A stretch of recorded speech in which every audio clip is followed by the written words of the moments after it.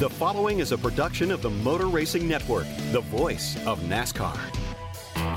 Nemechek puts Cole Custer into the wall. They both stay on the throttle. Now they're beginning to crash. One truck goes sliding wildly. One truck is in the air. Matt Crafton upside down. The Motor Racing Network presents the tough trucks of NASCAR. 25 years and still trucking. At the line, Mike Skinner wins it by 2/100ths of a second. He was too bullheaded to let me pass him, and I was too bullheaded to let him have it. Brendan Gaughan wins in his own backyard at the Las Vegas. Fans were in. We partied in the race shop for hours. It was a wild party night. Now here's Sprague going for second. He and Hornaday come together. Now Hornaday goes around, slams into the wall. To this day, he can't tell me if I ever spun him out. Because I can save it better than him. I told you he was going to say that back. I told you. From the Motor Racing Network studios in Concord, North Carolina, here is your host, Mike Bagley. Welcome to episode 9 of MRN Presents the Tough Trucks of NASCAR. 25 years and still trucking. In this 10-part series, we celebrate the silver anniversary of one of NASCAR's most unique series, the NASCAR Gander Outdoors Truck Series. When the series started in 1995, teams visited so many different racetracks, many that NASCAR no longer visits today. The initial schedule had 20 races at 18 different facilities. Among them were 14 that NASCAR no longer visits. The inaugural season began and ended what was then at Phoenix International Raceway. This is the first time ever that the trucks have been on a super speedway, and it unfolds for you here on MRN this afternoon. Glad you're tuned in anywhere across America. Stick with us. Here we go. Green flag in the air, and the NASCAR Super Truck Series by Craftsman is underway. Second stop on the schedule was at Tucson Raceway Park in Arizona. Tucson also played host to the famous off-season racing series Winter Heat, and in January of 1995, before the season started, the trucks ran exhibition races. Rick Corelli explains. Next thing is, I remember the Winter Heat when we went down there and ran they initiated it and started before the series took off. We go down there and win the initial race that we have down there. We're on Bias-Ply tires, and I expect to go to Tucson because it was one of the ones we ran the Southwest Tour, and I had good success there in the Winston West and the Southwest Tour. So, the other race when we go back in the trucks, obviously, everything has evolved, and everybody worked on all their programs from when we had Winter Heat, and all of a sudden, hey, now this baby's going to happen. It's going to make a thing. And I just remember the hard racing that everybody did there, and that's the biggest thing that I always remember about the truck racing. The minute you drop the rag on it and you go, the people that managed their stuff towards the end actually, was there at the end. The people that tried to, come through there all the time and make it happen. They usually didn't fare out well at the end. But Tucson's a racetrack that invites you into it. You got multiple grooves on the bottom, and the top, and it fares for great racing. But, obviously you can't put enough people in the stands to make it happen every week. Johnny Sauter never got the chance to race at Tucson, but he watched with envy. Oh, yeah, the Tucson deal was for sure. When they had the Winter Heat going on down there, even with the late model stuff, I just remember watching that race, and that place just looked cool. It looked like you could kind of race all over the place, and I've even had the chance to talk to Hornaday and guys like that had raced there, and like, oh, you'd love that place. It was awesome. So just from a visual eye perspective, that to me looked like a really fun place to go and beat and bang. I remember racing there 3 degrees, 6 degrees, 9 degrees in the turns. That was like our first taste of progressive banking back in the day.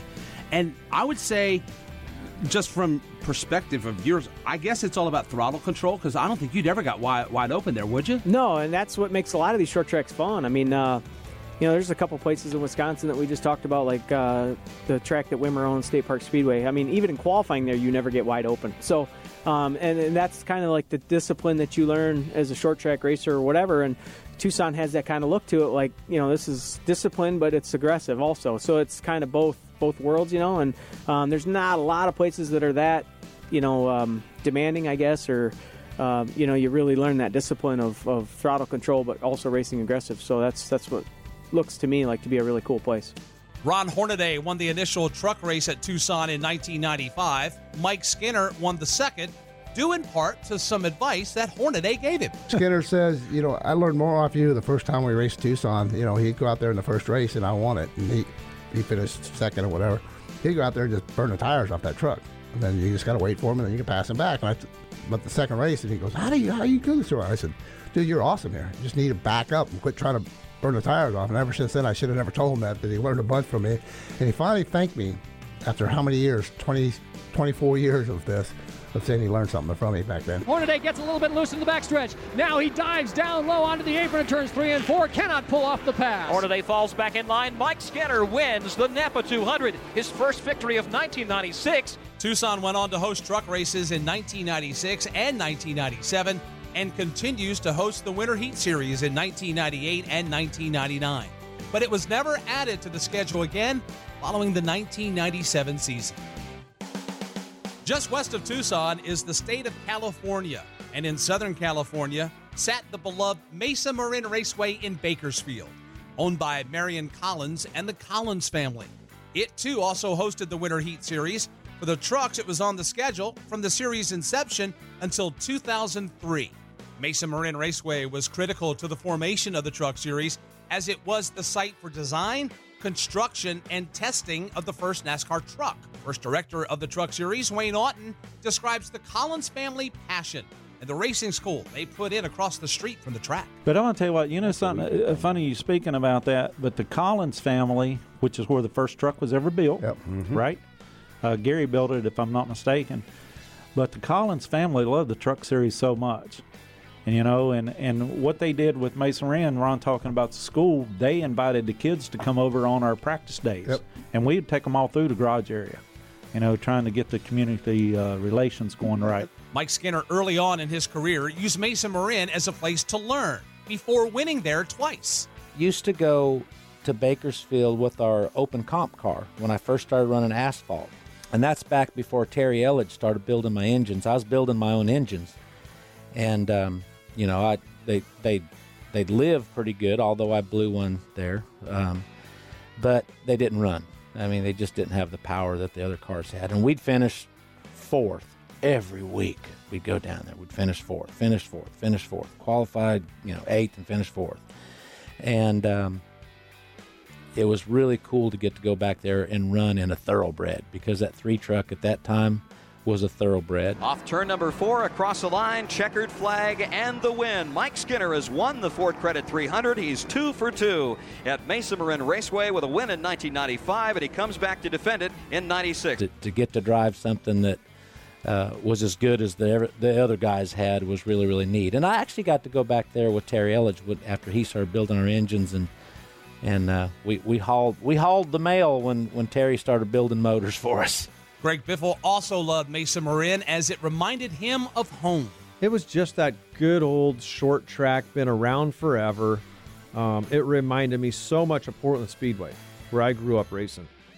And, you know, it was just an iconic, good old short track, kind of like a Wilkesboro or a, you know, one of these other short tracks around here that we don't go to anymore. Mm-hmm. A Rockingham, I know that's a mile, but I'm trying to think of one that's out by the beach that Myrtle Beach, Orange County. Blank right now, you know, that the Truck Series is run at and Cup used to run, or Xfinity. It's one of those racetracks out west. It's just it's an iconic track. Rick Corelli had many laps in Bakersfield, and it's a place he earned his 3rd truck win ever. Well, Mesa was, you know, I had many laps at Mesa. You know, I went back there in the early 80s when we go back there and race, and I had a lot of success, which, you know, a lot of us ran on the quarter miles, you know, and basically 3/8. Then when you get to, you know, Bakersfield, you go, well, wow, it's big L1/2, you know. But it was a racetrack that was very racy. You know, you could run the top. You know, the preferred line was on the bottom. You know, you get down into 1, you get right there by the dips. You let the left front work on the dips and get yourself positioned on the backside of coming off at 2, so you had a good run off. And 3 and 4, you can make some time up through there. And you know, when we won the race, you know, it was the point where you're just managing your stuff, getting on. They had a late rate caution, and then we ended up pitting and got out, and, you know, everybody's out there going and going and going. Next thing I know, we're coming on and going through the field like no man's land, and it was a great feeling to get out there and win one. Corelli opens up his lead as Hornaday washes up the racetrack trying to catch Rick. He can't do it. Harvick will finish second, but Corelli wins the Dodge California Truck Stop 300 in a miraculous finish. The following race in 2000, Mike Wallace took the checkered flag. Winning the race what I realized about it at that time, and again, I didn't know a lot about West Coast racing, what I call West Coast racing, just a racetrack in California. You heard of it, Mesa Marin. The only thing I remember about that, I think Buck Owens was from there for, on Hee Haw. It's about, and then, Ford, Harvick was from that area, but I was driving the truck, and I wasn't handling that well. I didn't think I was handling that well. I couldn't turn in the middle of the corner.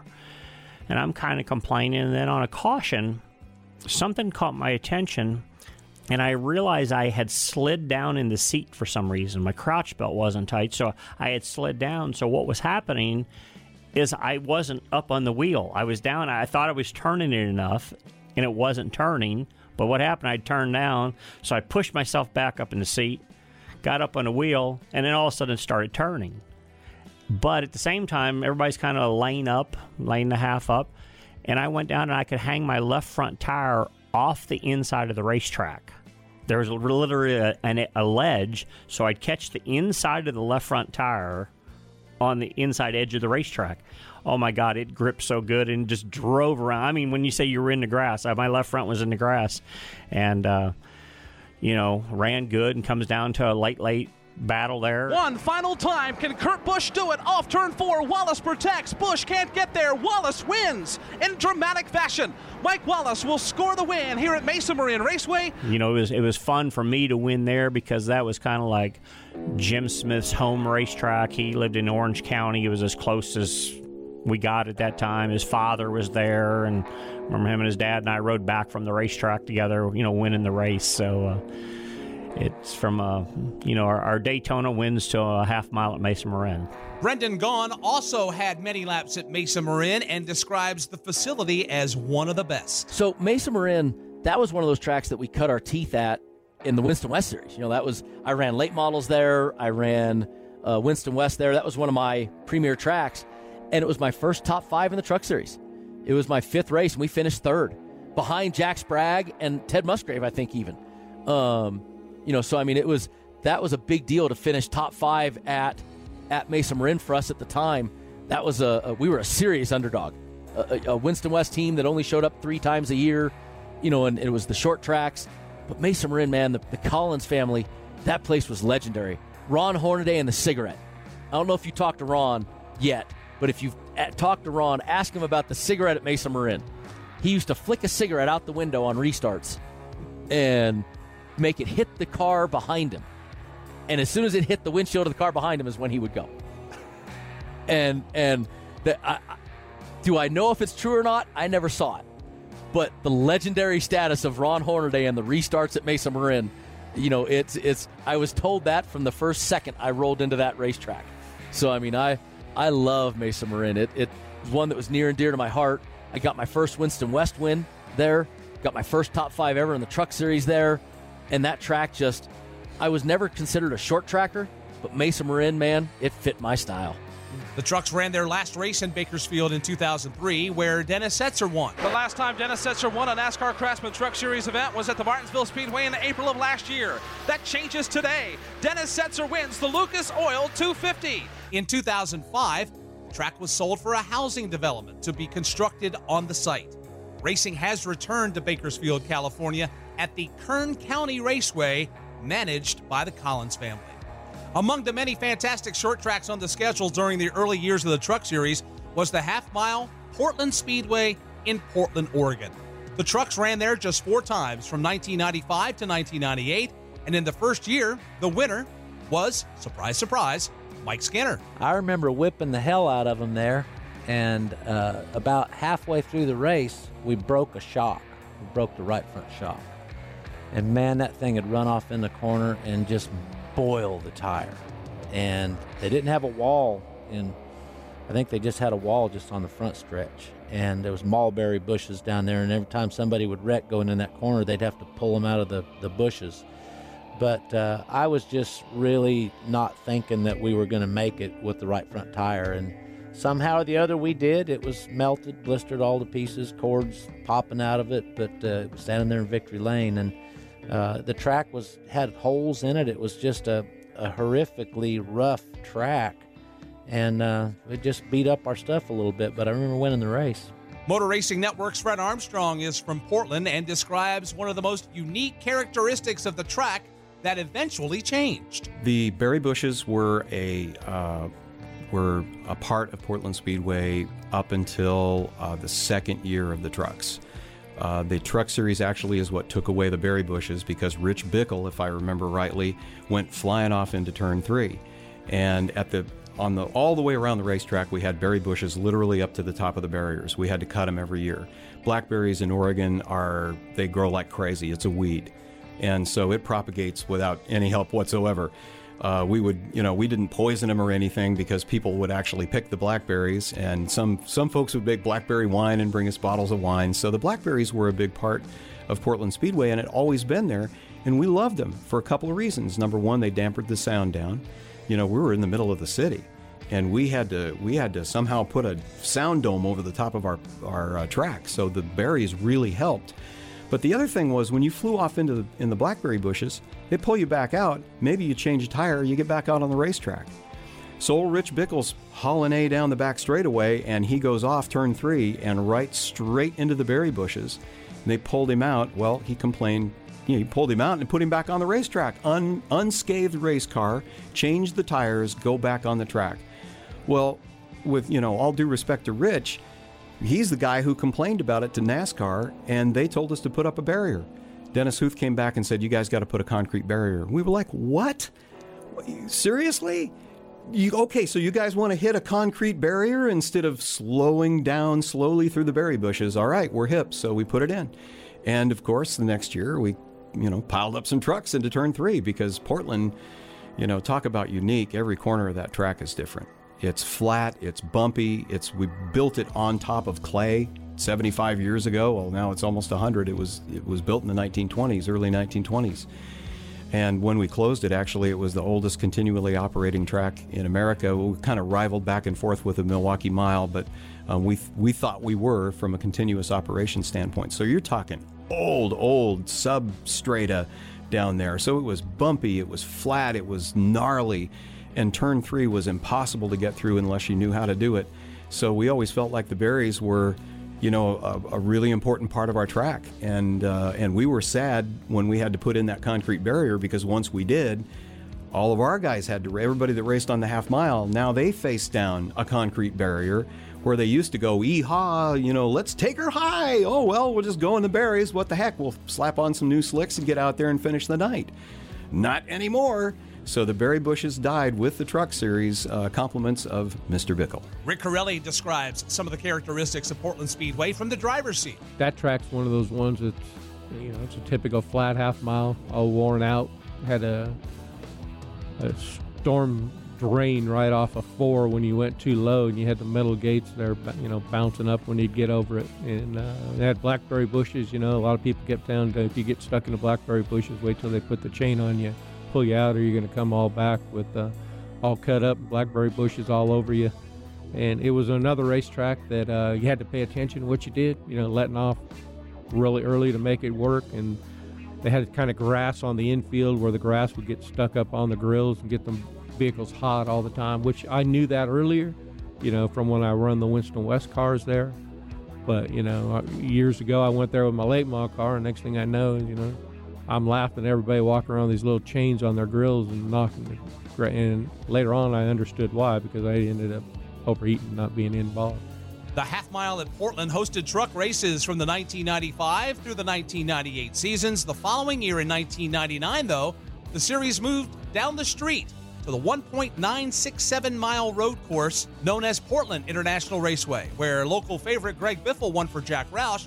To this day, one of Biffle's most meaningful wins. For the final time, it's Greg Biffle heading down the long front straightaway, looking for the second win of the season. Trying to pick up his second victory of his career. Greg Biffle, before a cheering hometown crowd, takes a checkered flag, and Biffle has won. You ask me, out of any career win, what's probably one of the biggest wins? And I'm going to tell you, Portland. To go home in front of, number one, NASCAR doesn't go to Portland, Oregon. And so for it to have a race in our backyard and to win at a road course, which, I hadn't raced. I'd raced that road course one time. only after I found out I was going to be in the Truck Series. And so to be able to go there and win, and the guy I beat for the win, Ron Fellows. Really? Yep. How'd you do that? Drove inside him going in the chicane. They're at the end of the front stretch, right? That's right. Wow. Yeah. Beat one of the best. Yeah. So it was exciting to be able to beat Ron Fellows at that place. Biffle, who is from Vancouver, Washington, believes NASCAR should be in the northwest corner of the United States still to this very day. Those are some of the most fun tracks I've raced on, and I won Xfinity races there as well.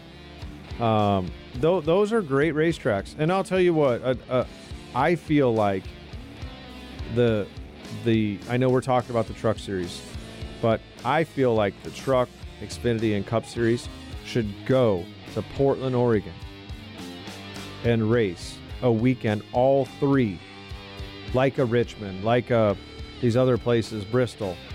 They should go there and race all three of them at the same time. I'm telling you, that area of the country, there's so many NASCAR fans within a 5-state region that would come and watch and get autographs and come and see. You think about how many states are out there with no racetrack. Montana, Idaho, Washington, Oregon, Colorado. Yeah. No track.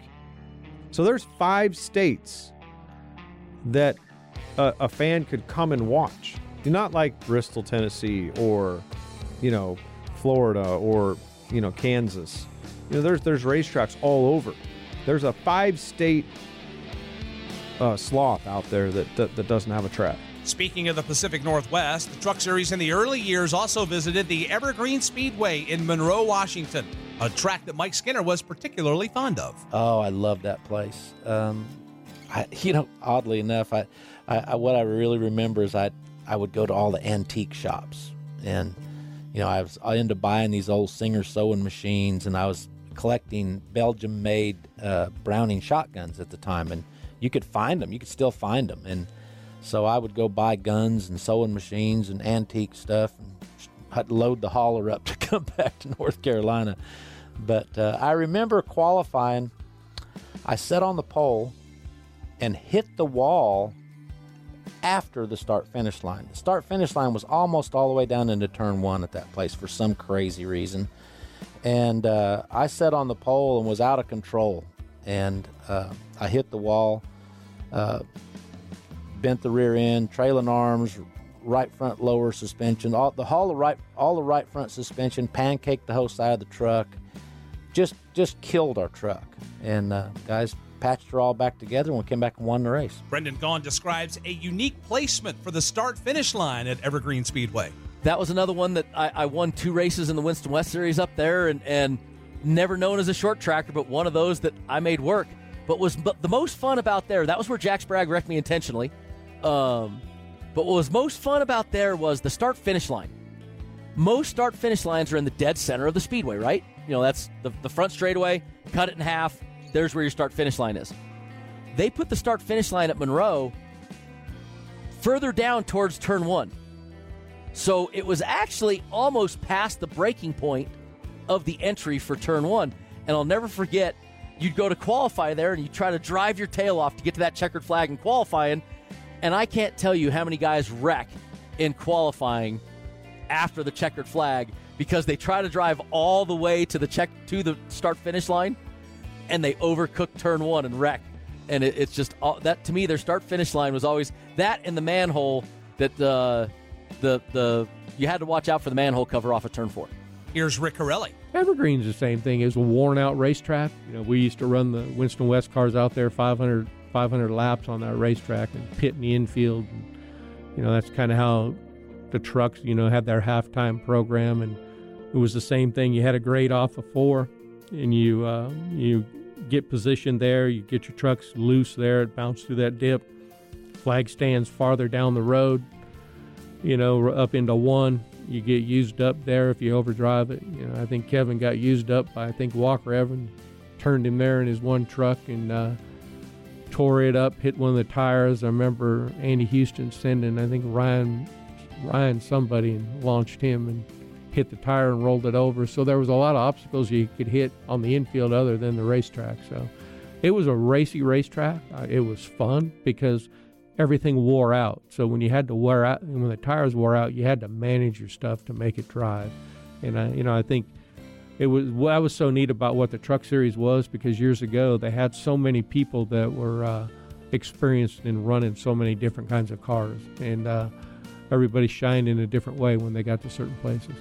June 3rd, 2000 was Evergreen Speedway's last NASCAR Truck Series race.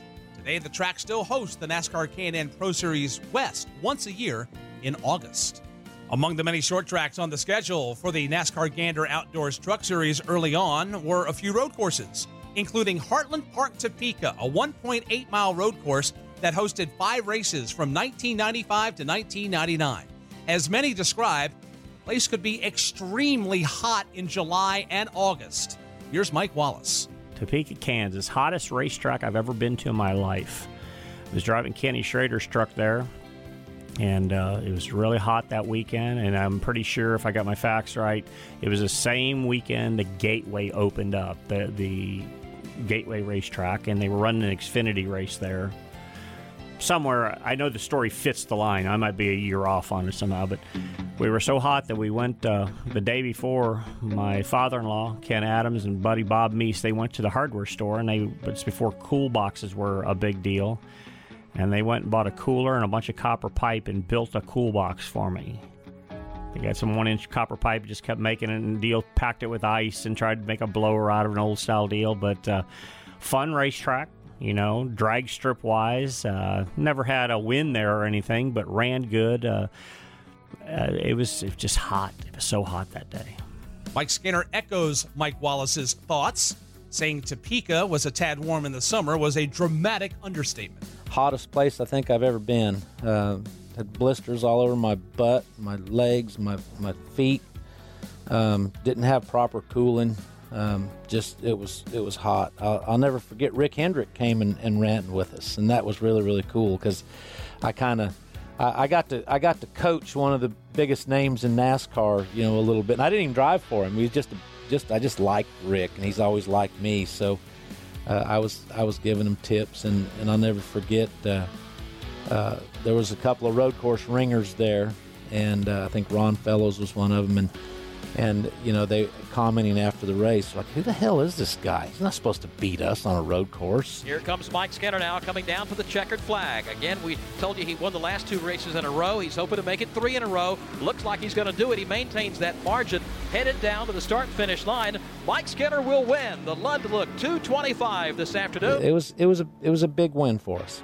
Skinner's win came in 1996. The year prior, Terry Labonte drove for Rick Hendrick in Topeka. Well, actually, I went out there. Rick's got a lot of car dealerships in that market out there in the Kansas City area and stuff. So we went out there and actually ran the ASA race also.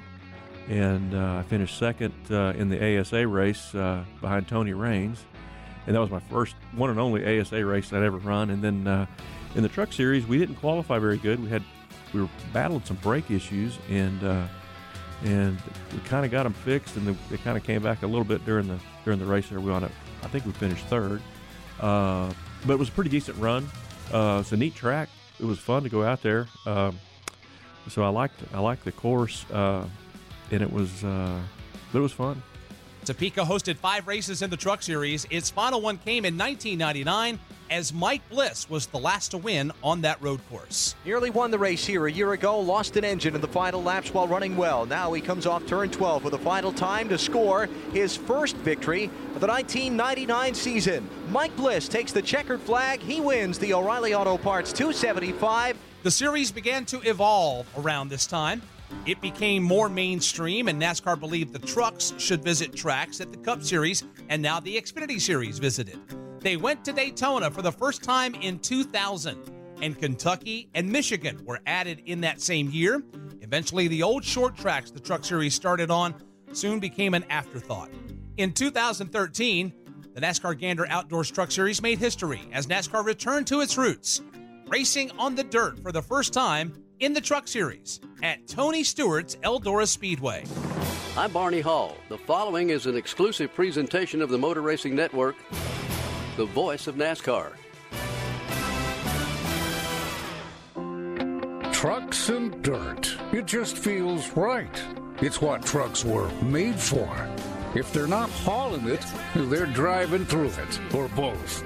After almost 20 years of racing concrete and asphalt, the NASCAR Camping World Truck Series returns the American pickup to its roots, off-road.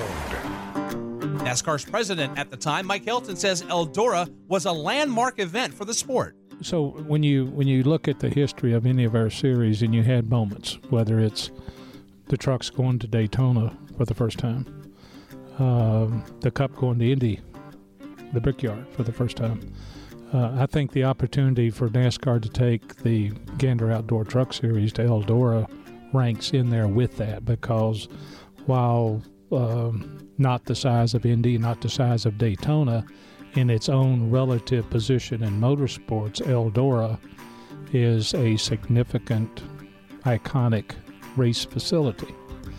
And a lot of that has to do with its uniqueness. So for NASCAR to be able to take the Gander Outdoor Truck Series, put them in that unique facility and participate like that was a big deal.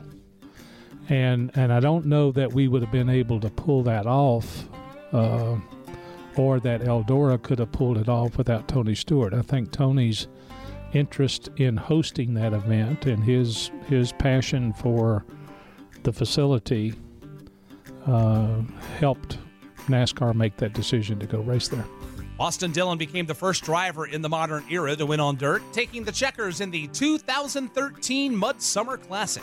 Austin Dillon, the leader to turn one. He leads by himself at the front of the field, side by side for second. Larson goes topside. He gets the second spot back from Ryan Newman, but it is Austin Dillon leading by 6 truck lengths into turn 3 for the final time in Eldora. If he holds on, it'll be his 5th win in the series. Here he comes sliding off turn number 4, and Austin Dillon will win NASCAR's return to dirt here at the Eldora Speedway. I was ready. I circled it, like, let's go win it.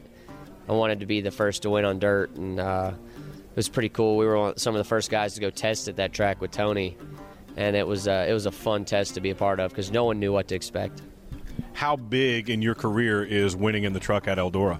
It's up there. I know it. I know it kills Kyle Larson every time he sees it every year, and they talk about the first winner on dirt was me. So I'm proud of that one for sure. Norm Benning was one of the stars of the show in 2013, racing from the Last Chance qualifier to make the big show. There's tons of contact, but Norm Benning is going to rim ride around the outside of the Eldora Speedway. He will hang on for 5th spot. Norm describes dirt racing as a great equalizer. Yeah, on dirt, it's what's between the seat and the steering wheel.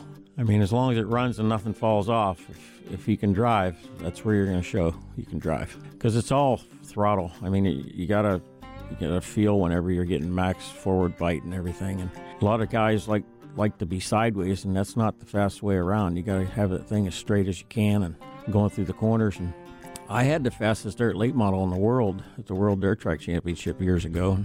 I was the only one there. It looked like I was going around there on asphalt. But I've got a lot of dirt experience. Michael Waltrip didn't know it at the time there when he was doing that Eldora deal, but I won a lot of dirt races. Matt Crafton, a 2-time truck champion, felt the move to dirt was a great opportunity. He won in 2017. It was huge. I'd raced some dirt races once the truck series went to Eldora, and I'm like, I need to learn this. If I'm going to run this dirt race, I don't want to be terrible at it. Mm-hmm. And from friends of mine let me drive their dirt cars. I was okay, and I ran up to the top 5, and then I would always fall back, but I didn't understand why the thing would go away and what I was doing wrong. And I drove their cars for the next 2-3 years, and at that point I'm like, you know what? I'm going to buy one of these cars, and I'm going to figure this out. I want that golden shovel. That is one of the coolest trophies that there is. And so I bought that dirt car that year, and me and my dad and some guys built it in my dad's garage. And went and ran at Volusia, and probably raced 18 different races that year. And they have in the dirt world, it's called Hell Tour, 28 races in 32 days. You only have every Monday off. So I'd go race the truck leading up to Eldora, and I would go race the truck on Friday or Saturday, and I'd go straight and I'd race on Sunday at the Hell Tour, and I'd have Monday off, and I'd race Tuesday, Wednesday, and I'd drive straight to the next asphalt race in the truck. And then the following Sunday or Monday, I'd pick it back up, and I'd race through. Did all those races leading up to it just to learn the dirt more and understand what to do, what not to do, and went and won that race. Fans on their feet through the dust in turn 4. They see the Menards Toyota, and Matt Crafton wins the 5th annual Eldora Dirt Derby 150. And it was so gratifying because I said we put so much hard work into learning that, and my girlfriend, she hated me at the time because all of it. Because when I was doing all this, it was me and her. That was my pit crew for the Hell Tour, and so I air gauge, take these caps off the tires every time I come in. We're getting ready to go out. You put these caps back on the wheels, the mud covers. You check the airs, how much air you have in them. The other day, one of my crew guys that helps me on the dirt deal now, he's like, "How much air do you run the right sides and the left sides?" And she just rattled the number off. She remembers all of it. She was putting fuel in it, and for us to go there and win that race, it was very, very sweet. Even Mike Skinner, who never raced on the dirt, was intrigued by the idea of running Eldora and was even offered some rides. I just thought it was so cool. And you know, the first couple years, 2 or 3 years of Eldora, I would get a phone call every year from one team or another. "Hey, would you come run our truck at Eldora?" And it was never a truck that I could win in. It was always somebody that needed my champion's provisional to get in the show. And my response was, "Well, you know, I got like 50 poles in that series. If I come to Eldora, I plan on sitting on the pole. I don't plan on taking the champion's provisional. I'm not interested in that." So I declined. And, you know, I look back at it now. I wish I'd have just went and ran it one time just to say I done it, because I think it was definitely my style of racing, my style of track. I think that, you know, I would have been pretty...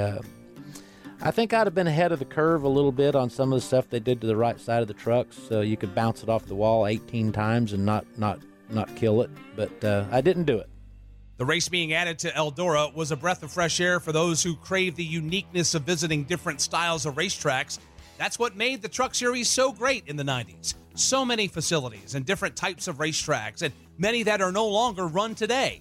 As Greg Biffle describes, his development in NASCAR was aided by going to so many different tracks. You know, it was such a learning curve for me.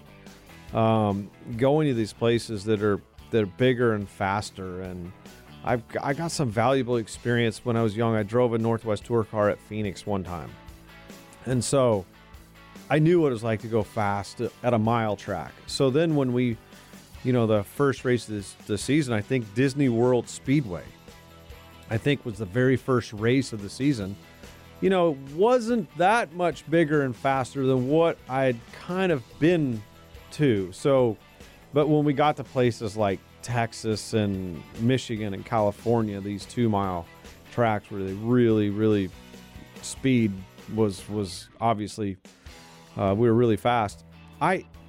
They fit into my driving style like I'd been doing it forever. I don't know why, I don't know how, but I liked it. I really enjoyed it. And actually, I enjoyed the 1.5 mile, 1.25 miles, 1.5 miles, 2 mile tracks better than I did the 1/2 or 3/4 mile tracks. It came very quickly to me. Longtime MRN anchor Joe Moore says the short tracks are what made the Truck Series. Well, that was where I came from, was short tracks. And these places kind of reminded me of Langley Speedway back in Hampton, Virginia, where I started announcing.